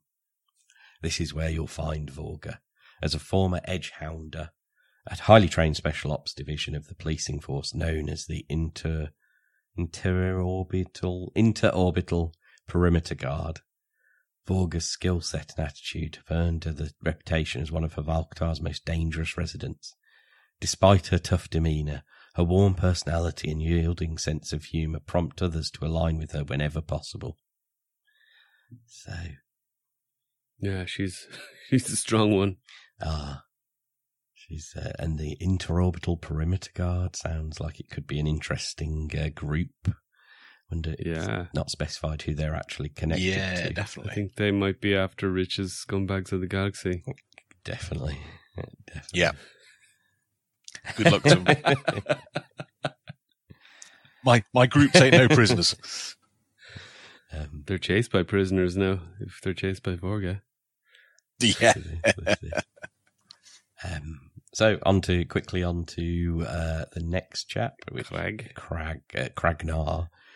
Common name Krag, full name Kragnar, race Tetraderm, so we get that oderm bit or the derm bit, which but with the tetra to reflect his multiple arms rather than duoderm. Affiliation Gravering, planet of origin Quavum. Havalkatar's lowermost ring of cells is formally registered as Block 5. This grouping, however, is more commonly referred to as the Grave Ring due to its proximity to the grave, the fighting arena at its centre. One of the star attractions in this brutal battleground is the massive four-armed behemoth called Kragnar. Not always valued for his size and strength alone, Kragnar was once an architect and a builder of great cities on his home world of Quavum. Despite the violent repetition he faces day after day, Kragnar's constructive ideology fuels him with the motivation to push ahead one brawl at a time. So, yeah, there's a lot also for him. I mean, architect, the forearms comes in handy there as well. You can be drawing all sorts of lines with the forearms on your little drafts sheet or whatever. You after an add-on package on where he's got like a little sheet of paper, a draft, pencils, rulers, that sort of stuff. It's like huge, massive kind of easel thing, with rulers going across it. Yeah. A diagram of a massive, big, cosmic kind of building. Yeah. Sounds perfect. Sit a little chair for Kragnar behind it. And he's also... I checked here, and obviously Quavum is the same planet that Scourge comes from. Yeah. There you go. So the derms so come from the same. So there's at least yeah. So we should be getting a triderm at some point. So we're on to a new affiliation and the best figure in that affiliation, bar none. Possibly one of the best in the whole of what's been revealed so far. One of, I say. So yes, common name Novian. Full name, Novian Lean. Race, Karzinian. Affiliation, the Bleeders Guild. Planet of origin, Azara. One of the most feared organisations in the known worlds, the Bleeders Guild is a barbarous collection of sadist thugs that are specially trained to extract information. The tropical planet Azara's hostile environment offers a fertile training ground and home base for this despised organisation. Infamous even among his corrupt associates is the ruthless Karzinian called Novian Lean. Oh, he's too cool. Yeah, this is a great bio because it doesn't really tell you too much, but it tells you enough. Yeah. Well, and it's where they went wrong with Boba Fett in the end, because he ended up knowing too much about him. And now he's not cool anymore. I feel like with the first wave, they added a bit more information to the bios nearer the time that we got the figures, so we might get a little bit more information about these characters. Oh, you think? I feel like they did. I might be wrong, but someone can confirm that maybe. But yeah, Novian Lean's very cool, and I like the sound of this planet, Azara. It sounds an interesting planet. Very good. Well, best of luck with the next one. Oh, we know the next one, John. It's Mahara. Yeah, Malcolm confirmed that the other week. Common name. I remember that. Common name, Umbira. There you go. Full name, Umbira Jumgaira. Race, Skorox. Affiliation, the Bleeders Guild. Planet of origin, Azara. Born and raised in the treacherous and punishing tropical environment of Zara, Umbira Jumgaira was forced to be resilient from an early age. The planet's blazing temperatures and ever-present threat of danger tend to breed unmistakably aggressive Ozarian tendencies into the personalities of its citizens. Vicious and perverse, Umbira is no exception. Wow, so vicious and perverse. Well, woof. We get a little bit more information in one of the expanded articles. I'm reading this just straight, so I might have cut bits out. So the planet of Azara is also mentioned in the expanded bio information of Novian Lean, as is the connection that the tracker from the Bleeders Guild has with Umbira. That connection and more of Skorox's Bleeders' personality is detailed in this expanded information. After years of animosity due to a botched assignment, Umbira and Novian Lean have mended their relationship and have formed a partnership with the Bleeders Guild, an organisation that trades in the extraction and brokering of information. Her poisonous barbed anatomy is truly terrifying threat, equipped with a prehensile tail topped with a venomous stinger built for paralysing and grabbing prey. It has now become a symbol of terror for those who she pursues. Dripping with malice and bloodlust, Umbira Jumgaira takes her immense amount of pleasure in the fear she instills. Yeah, she's pretty cool as a character. Yep, she is. I think when she turns up and people have her in hand, there was a bit of turkey lady amusement maybe over what she looked like initially, but I think when she turns up people will start to really like her, and I think that translucent body will really appeal to people as well, as something quite different. So, she's going to be the Hagnon of Cosmic, isn't she? I wouldn't be surprised. Or the Marmite. I think by the sounds of it though, Azaria is the one planet in Cosmere I don't want to visit. It's just punishing heat. Like every species wants to kill you. It's just like, yeah. They're all cranky as all hell. Yeah. Yeah. My goodness. Yeah. Deserts and jungles and every horrible possible environment you can imagine. It's basically Australia, isn't it? That's what I thought, yeah. So next we get on to the second of the Motu tributes. This time, we didn't really say who the other one was a tribute to, did we? But Whiplash. The previous one was Whiplash, and this one is Many Faces.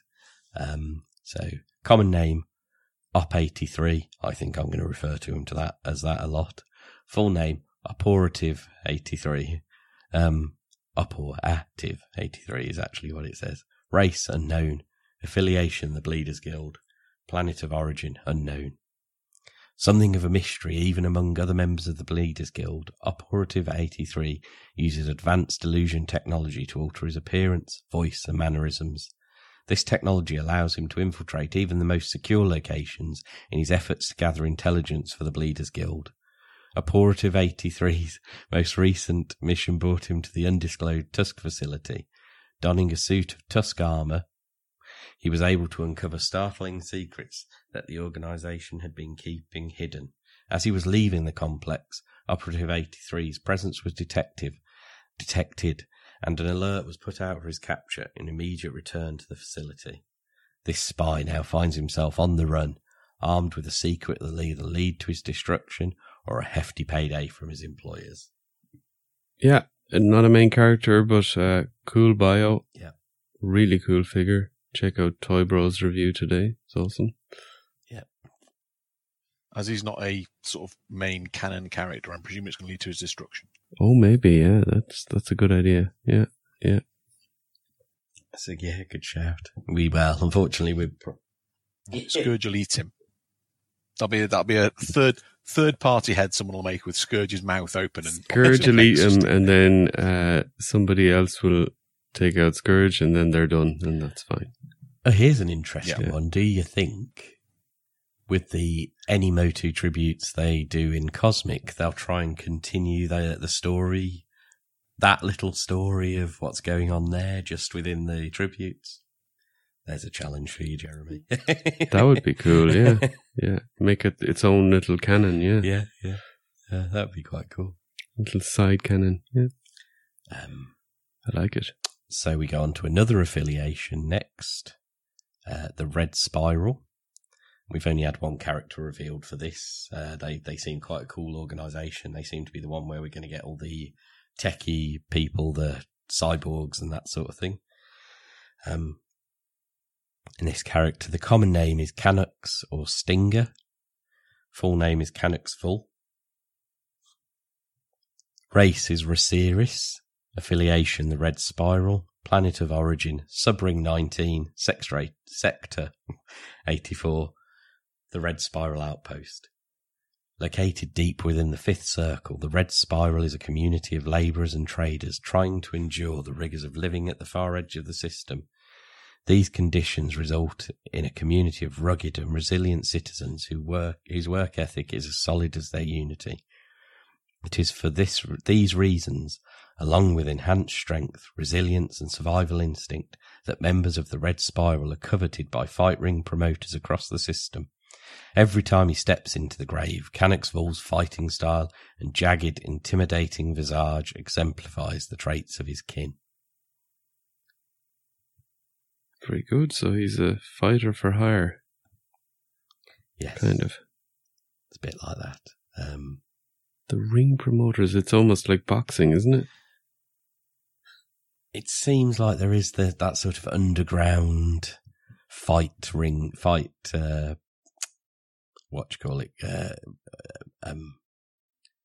fight network going on, doesn't it? Not just Val-Katar, but other places as well. So we need to find which of the horsemen is into boxing. Sorry, Rich. I was going to say, and possibly this means that inside of each of the Tusk prisons or penal colonies, there is one of these fixers, as possibly, who's in charge of this sort of thing. So, prisoners will get sent from one prison to the other. It's quite possible. And then on to the next affiliation, the Maze. We've had two characters revealed for this. One of them was Aesipitian that we talked about earlier, and there's also next one whose common name is Altar, full name Altar Silovius. He's another Greyborn, affiliation the Maze, and also planet of origin Nevos 51. So the Greyborn's ability to access a transcendental state known as the Grey has granted them considerable power, as well as a measure of celebrity in Cosmerium. The Maze, the meshed assemblage of zonal enlightenment, is recognised system-wide as a source of information, and those who wield that information help shape the opinions of the populace. Yet despite this power and influence, there are those among the Greyborn who believe that the maze is being used improperly, and that they long for a return to the ways of old. Altair Silovius is a Greyborn traditionalist, one of a growing number of his race who have begun to argue for a return to the days before the maze and their association with official government bodies. A belief that information should be shared freely and without dilution or added interpretation of the facts is what Altair and the traditionalists have argued. It is this stance which has brought them to the attention of many in Cosmerium, including some who agree with what they preach and others who wish to see the sermons and those who speak them silenced. I figured this guy out. He's a Brexiteer. He's got the Union Jack on his head. He longs for a return to the ways of old. He thinks the maze is used improperly. The EU is the maze, obviously. It's clear. They're trolling you guys. If it's a Nigel Farage tribute, I'm never ever buying it, just so it's clear. Never buying it. I'm just telling you, someone might be trolling you Brits there now. Wow. I took it more as being, he's a more... You're obviously right, Mal, whatever you're going to say next, but still. I'm trying to get it back because all I can think of now is a Nigel Farage tribute, and we don't want that. He's ugly enough to be Nigel Farage. If he comes with a pint of beer in his hand, then we'll know it's a Nigel Farage. All our American listeners are now Googling Nigel Farage. I'm really sorry for your troubles. You might just find a poo emoji. Yeah, that would be more appropriate. Yeah. Moving on. Because, politics and all that. So anyway, another Grey, pretty cool. Let's see where they go with them. Yeah. So onto another affiliation, let's use the right terms, is Axor 3. And we've had one character revealed so far. We are going to get another bunch of characters revealed for this group, this affiliation, this coming Friday, obviously.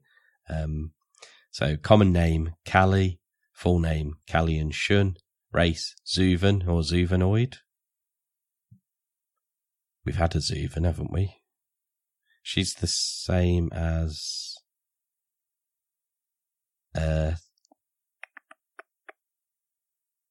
maybe we haven't. I felt like I'd read that. Yeah, before. We have, yeah. It is Zeri. Yeah. Okay. So they're the same race. Interesting. Yeah.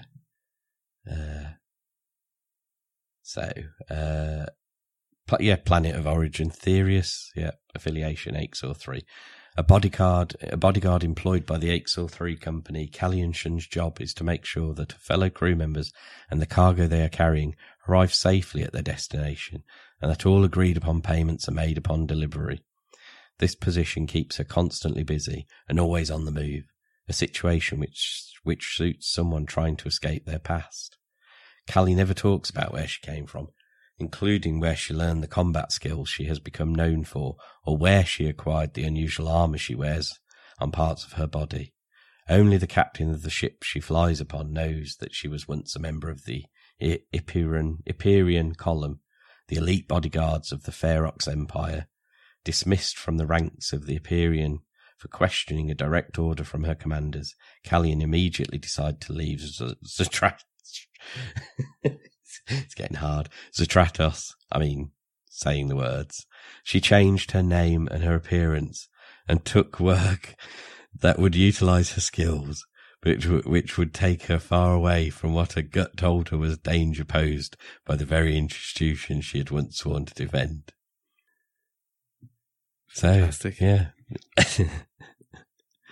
I'm very... She's a very pretty sculpt. I think we know that. I'm very fascinated with the ancient armor thing here. Yeah, I think I'm quite looking forward to and intrigued by us finally seeing some of these Ferox, because as I said before, I don't know if I said it on here, but I definitely said it to you guys, didn't I? That I'm almost certain that armour is linked. Well, it clearly is linked to the Ferox, but does that mean the Ferox are all more ancient armour, almost looking a bit like our Mythics figures, you know? So Yeah. that could be the link. But yeah, she's another interesting character, isn't she? With lots of mystery. She is, and yeah. story The Ferox thing, which we talked about the last time a little bit more in detail, is very interesting. Definitely. I think maybe Tiger might be a Ferox, just with the shape of his head and the Ferox skull. I have a sneaking suspicion, that his race is part of all that. They maybe just don't know it. Yeah, exactly. Yeah, certainly a Cronin race, even if not Ferox. Cronin, related back to the Ferox. Yeah. And finally, we have the last character bio. Yeah, let's go. Unaffiliated citizens of Cosmerium. Common name, Cavern Sphex. Full name, Sphexian mine worker. Race, Sphexian. Affiliation, unaffiliated citizens of Cosmerium. Planet of origin, Zapir. A subterranean variant of the Sphexian race, Cavern Sphex are immediately recognisable due to their almost colourless bodies, a product of the very limited exposure to light that they see in the underground tunnels they call home. A life spent in near-complete darkness has given the Cavern Sphex abilities that are expertly suited for work in the deep mining colonies spread across Cosmerium. These subterranean Sphex come in two varieties: the six-armed tunnelers, which conduct drilling and evacuation operations, and their rarer winged flyers, which are tasked with running messages and supplies from the surface of the mines to the deep, dark tunnels below. Very cool-looking figures again. Yeah, and this one has the wings, so I guess it's a flyer. Well, you can set him up so he can set it up with the 6 arms as well. Yeah, he comes with an extra. He comes with the extra set of arms. Yeah. Oh, it's those little pinchy ones. I need more than one then. Wings. Shoot. Yeah. Okay. So we get onto the stories next, which is well then. I have a suggestion here. Yes. That maybe we cut the lore here, and we're going to do part 3. Yeah. Sounds good. Because I think otherwise this is going to be another longest episode ever. Yeah. And I think... No, but I think that's fair enough because I want a few minutes here now to make a show of ourselves in advance of the reveal of Cosmic Wave 4. Yes.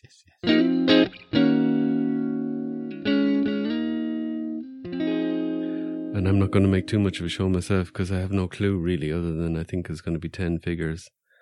But maybe you guys have put a bit more thought into it than me. A little bit. It's definitely trickier with these than it is with Mythics because they've been around longer. We have a general idea about what we might see, and the factions are a bit more defined and that sort of stuff. With Cosmics being so new and the affiliations being so varied, then it's a bit trickier. But I know what I'd like to see, certainly. Yes, I've got. That's already a good start. I mean, I could think about it from what parts we could see being reused.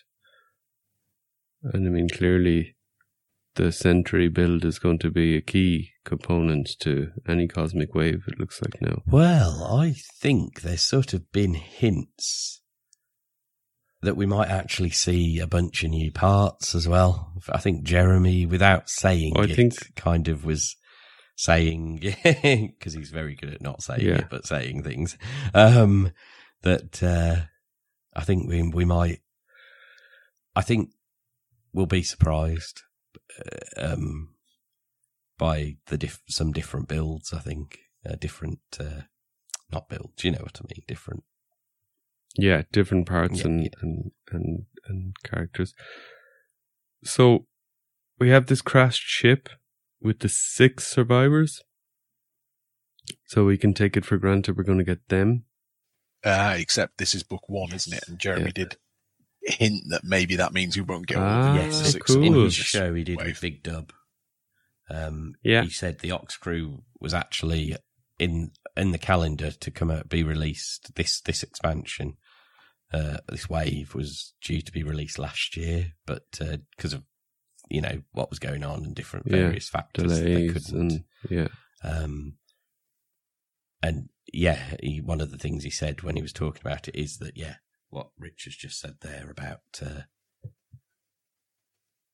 we might not see all of the crew this time, which I think is quite cool. It opens up the potential for more other characters, because he did also say this is the next big expansion. He clarified that this is basically our proper Wave 2. So we should expect a similar size to Havalkatar, I imagine. Yeah, they're going to be running through these figures at an hour and a half Yeah. show to get through 10 characters. They're going to have to put the foot down. Well, I think there'll be 1 or 2 or maybe 3 Legion builder types.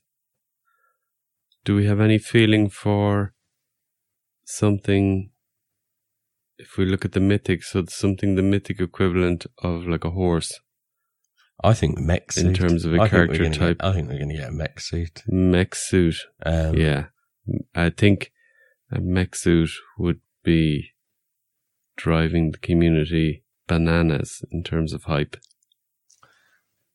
Yeah, I was thinking in terms of Legion builders that something like robots. Yes, robots. So yeah. technically, if they're not sentient, they wouldn't count as a survivor, as it were, from the ship. So the ship could have had robots. That's true.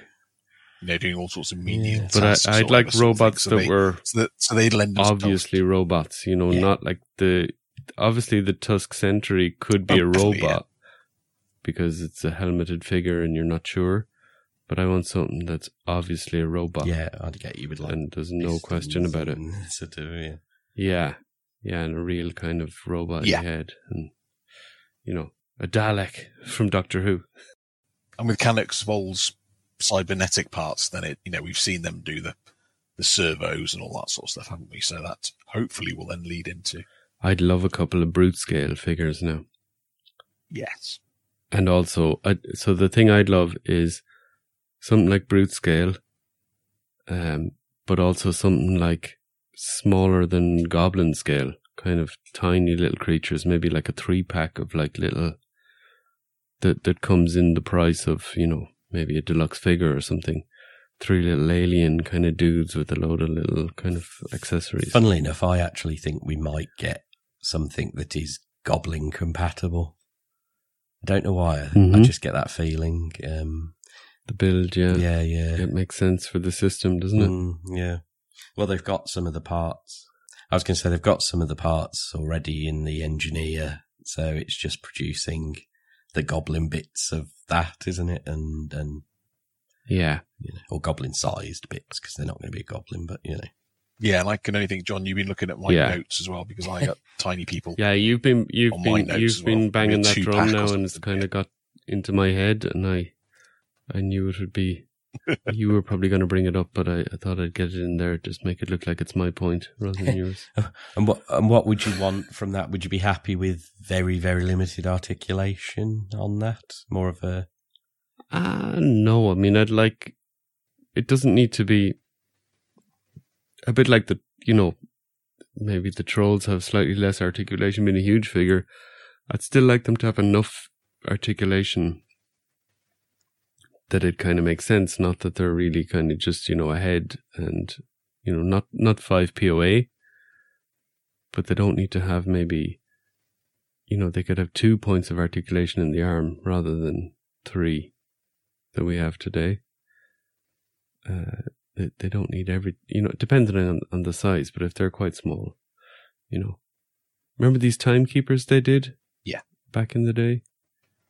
They were these tiny little fragile kind of weird looking figures with big head.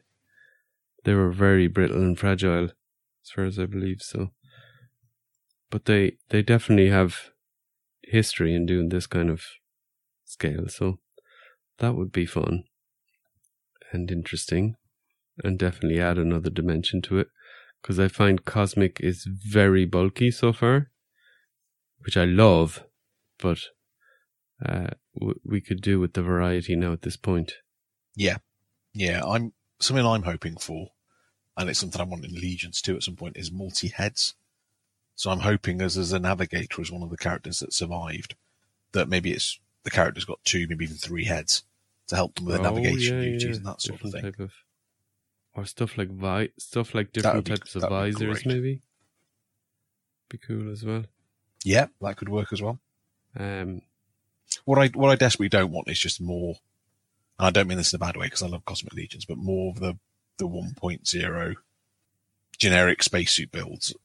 Just, I think they've done well enough with these now. Well, that was another sort of hint I took from Jeremy. His show, he said he actually made the comment that they felt they needed to go a few waves before, I mean, I can't remember if this, I'm probably paraphrasing him, before they introduced the really weird alien characters, and sort of said, but they've done really, really well, so they might move that forward, but we are, strictly speaking, a few waves in, so we could see some more weird stuff that's a bit unexpected. yeah, that would be fun. Anything like a vehicle, like a speeder bike or like a little...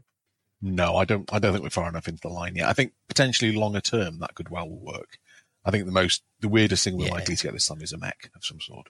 And I think we've talked, haven't we, about the huge bulky one that holds a 1.0 character or a 1.0 size mech that holds a smaller alien. I have a sneaking suspicion based on the number of head packs they've been doing in Mythics. We might get a head pack as well, because it would work well for like the Legion builders, and all these Tusk characters are all essentially Legion builders. So I do wonder if we'll get a heads pack as well. That would be fun. And then what about something, everyone's been putting the Attila head from the Tactics figures on the Sentry. You think we get something like a Space Marine type build with a humanoid head, or no? Mal is really... I think they're going to veer away from that. They're going to let people do that themselves. Yeah, I think they've been really reluctant to put humans in space, and I think they're going to stick with that, certainly. Fair enough. And then if we look at the planet that they've crash landed on, I mean, that's wide open for funky type of monstery type of, whether it be rock people or whether it be kind of just weird creatures. So I won't say expecting, because that sounds very much entitled, but I'm really hoping for one or two really creatures that live in space that might be even, just simply scary monster type dudes, sci-fi scary monsters, horseman style. Yeah, and I think initially when I saw this, I was like, oh, it's the inhabitants of the planet. They're going to be really similar, but actually they're not necessarily, because the horsemen have already given us the duoderms and the quadoderms, whatever they're called, on the same octoderms on the same planet. You got Myra and Novian Lean from the same planet too, so that they've already set in place a universe where you can have multiple sentient species on the same planet, so that gives us more opportunities with this as well. Cool. And then another thing I had, what about an overall kind of color scheme? Are we thinking really bright and sticking with the kind of cosmic theme, or does anyone feel this might be a little bit more darker, muted, gritty, weathered, crash landed spaceship? I think we could have a combination of damage. Both. Yeah, I think the whole exploration crew thing could be a bit more muted and just dirtied up because they've crash landed. But then I think they could be really luminous, and I'd love I mean, that's something that from a customizer, that fluorescent paints, for example. Okay, you see people do customs with them, but they are, the pigments in those paints, on a kind of normal commercial level that we can buy, they're not great. So they require an awful lot of layers and stuff. Proper, luminous, kind of bright, crazy sci-fi colors done by a factory. That would be really something that's hard to replicate. I'd love to see that kind of stuff. You know? I'd be fully on board with that. Yeah. Absolutely. Yeah, I like the colours, as you know. So. yeah. More colourful the better. Tentacles. Let's get tentacles. Yeah. And then you can use those in Mythics. So come on, get the tentacles in. Yes, indeed. Anything from Mythics you'd like to see brought over in terms of parts, or no? Thinking no. Not really. I don't think. No, I think. Yeah, I think.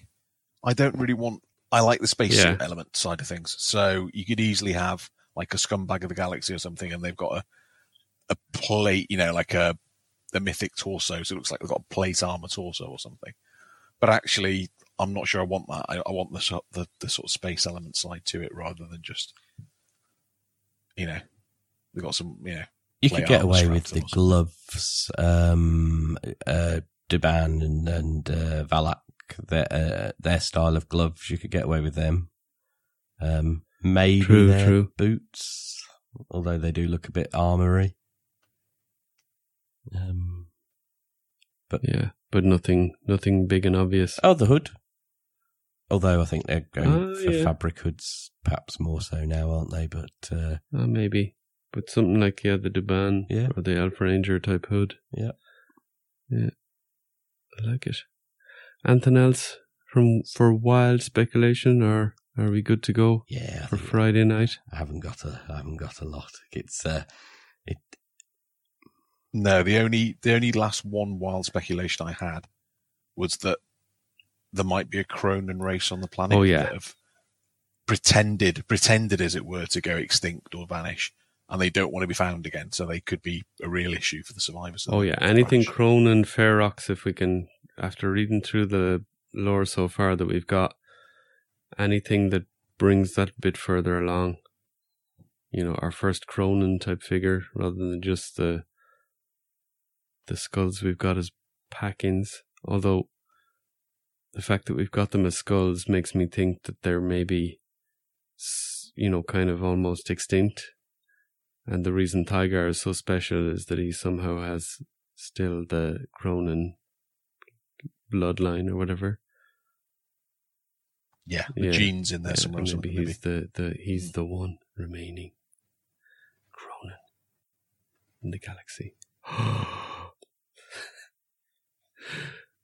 Okay, well, tell you what, I hope I get this up in time, and I hope some of you are listening to this on the road to PowerCon. I'll be listening to it in the kitchen in Luxembourg, making the breakfast on Friday morning, making sure that it's uploaded properly.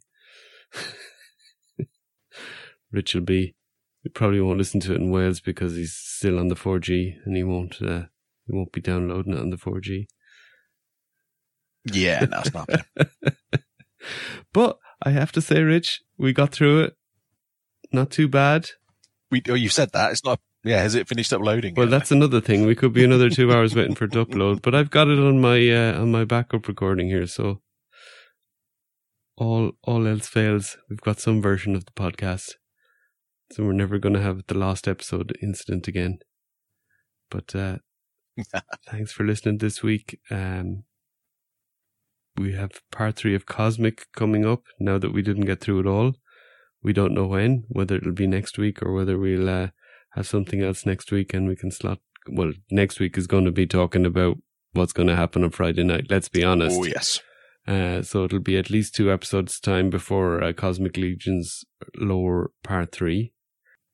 And maybe longer, who depends on if Rich has got some guests lined up for us or not. I'm working on it. On his 4G. No, I'm actually on on 3G working on that. Yeah. Sorry, Rich. Don't mean to do our production meetings live, or on recording. Okay, thanks for listening this week. Anything else from you boys? Are we good to go? We're good to go. Just remember, everybody, in that big wide universe out there, just stay safe. Stay safe. Get your 4G, 5G if you can. All good. Thanks, guys. Enjoy PowerCon. Cheers. We're all jealous. We're all jealous. Very jealous. Europeans.